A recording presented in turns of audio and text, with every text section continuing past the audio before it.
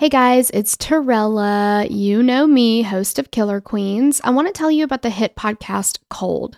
This season, the host, Dave Cawley, investigates the disappearance of Sheree Warren, a young mother looking for a fresh start.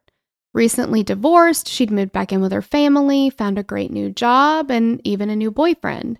Her life was turning around and she was happy for the first time in a long time. But on the mild October evening after work, Sheree said goodbye to her coworkers, left the office, and was never heard from again. All eyes quickly turned to her ex-husband. He had a history of violence and had previously lured another woman into the woods and beat her with a tire iron. But there was also another man that piqued the interest of investigators, Sheree's new boyfriend, a former reserve police officer who also had a dark history of sexual violence. The two men closest to Sheree swore they loved her and promised to protect her. But did one of them murder her? I'm about to play a clip from Cold, The Search for Sheree. While you're listening, follow Cold wherever you get your podcasts. And Prime members, you can binge all 10 episodes ad-free on Amazon Music. That is the only place I listen to Cold. Download the Amazon Music app today.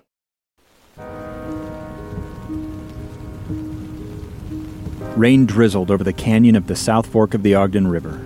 It pattered on the canvas top of Heidi Posnan's Jeep as she drove up Utah State Highway 39 on the morning of Friday, June 4th, 1971. She was on her way to meet the strange man who had for weeks been calling her, demanding they go on a date.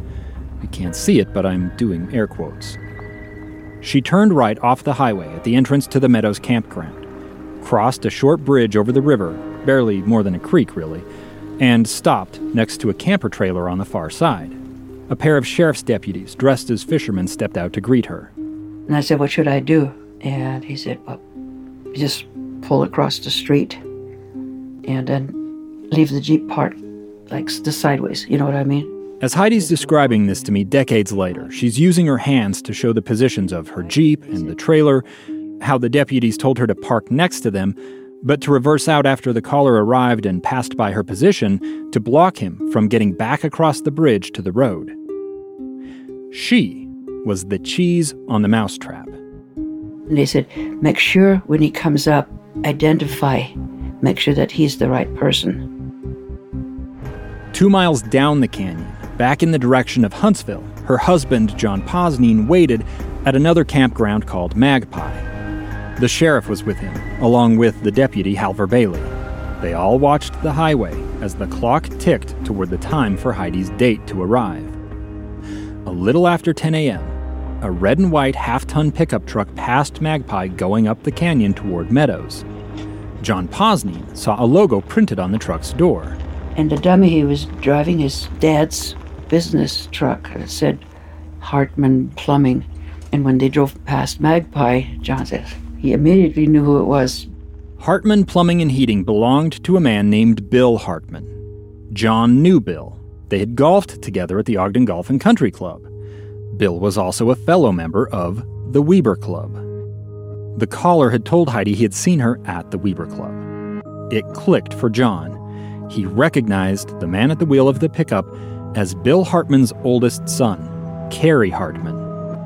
The sheriff tried to radio the two undercover deputies who were with Heidi at Meadows to let them know the caller would soon reach them.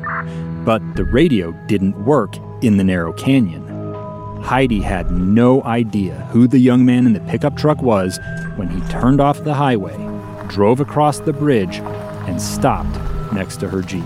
No, because I never paid any attention to him before. I didn't notice him before. The young man rolled down his window. Heidi saw he had brown hair, green eyes, and appeared clean-cut, like a cop or military man. Kind of forgettable. He says, "Hi," I can't remember exactly, and then I said, "Why would you pick on an old lady like me?" And then he made some remark that I was sexier, prettier, something, you know. You're not an old lady at this point, though, right? No, gosh, no.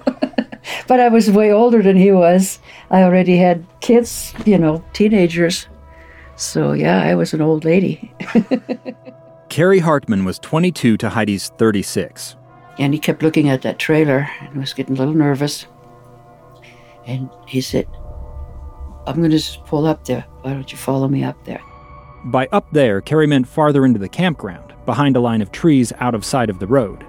He drove past her up around a bend. Heidi put her Jeep in reverse, pulled out and blocked the narrow road just as the deputies had instructed. She then leapt from the Jeep and rushed into the safety of their trailer.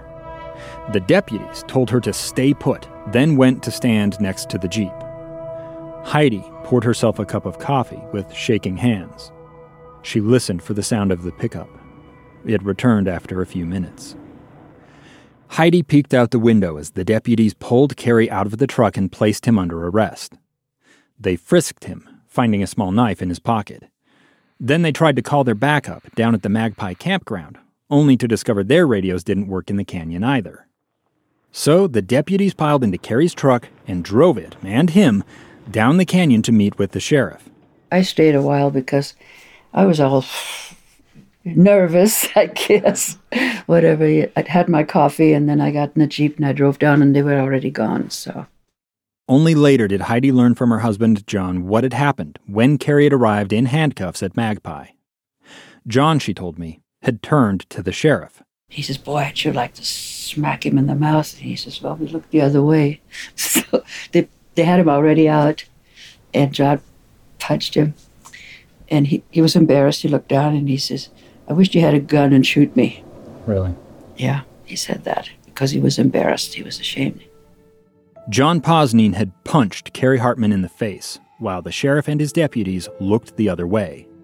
Needless to say, this wasn't legal. The deputies had then taken Carrie to the Weber County Jail in Ogden, where they'd booked him on suspicion of making threatening phone calls. A minor, misdemeanor charge that didn't quite match the gravity of the whole situation. Carrie provided a handwritten statement admitting to what had happened. I called the lady and said, would you meet me at a time and place? If not, some harm would come to your husband's car, and possibly him. That's not Carrie's voice, but they are his words, read by a voice actor. Even today, Heidi downplays the seriousness of what happened. Well, because he really hadn't done anything other than met me. But I'm here to tell you, there was something much more ominous behind those phone calls. Something that makes Heidi's mouth go dry and her hands fidget when she really stops to think about it. This season isn't about Heidi Posnine. As I said earlier, it's about the disappearance of Sheree Warren. But there's a reason we're starting with Heidi instead of Sheree. It's because Carrie Hartman, the man who tried to lure Heidi up that canyon, would years later meet, befriend, and woo Sheree Warren.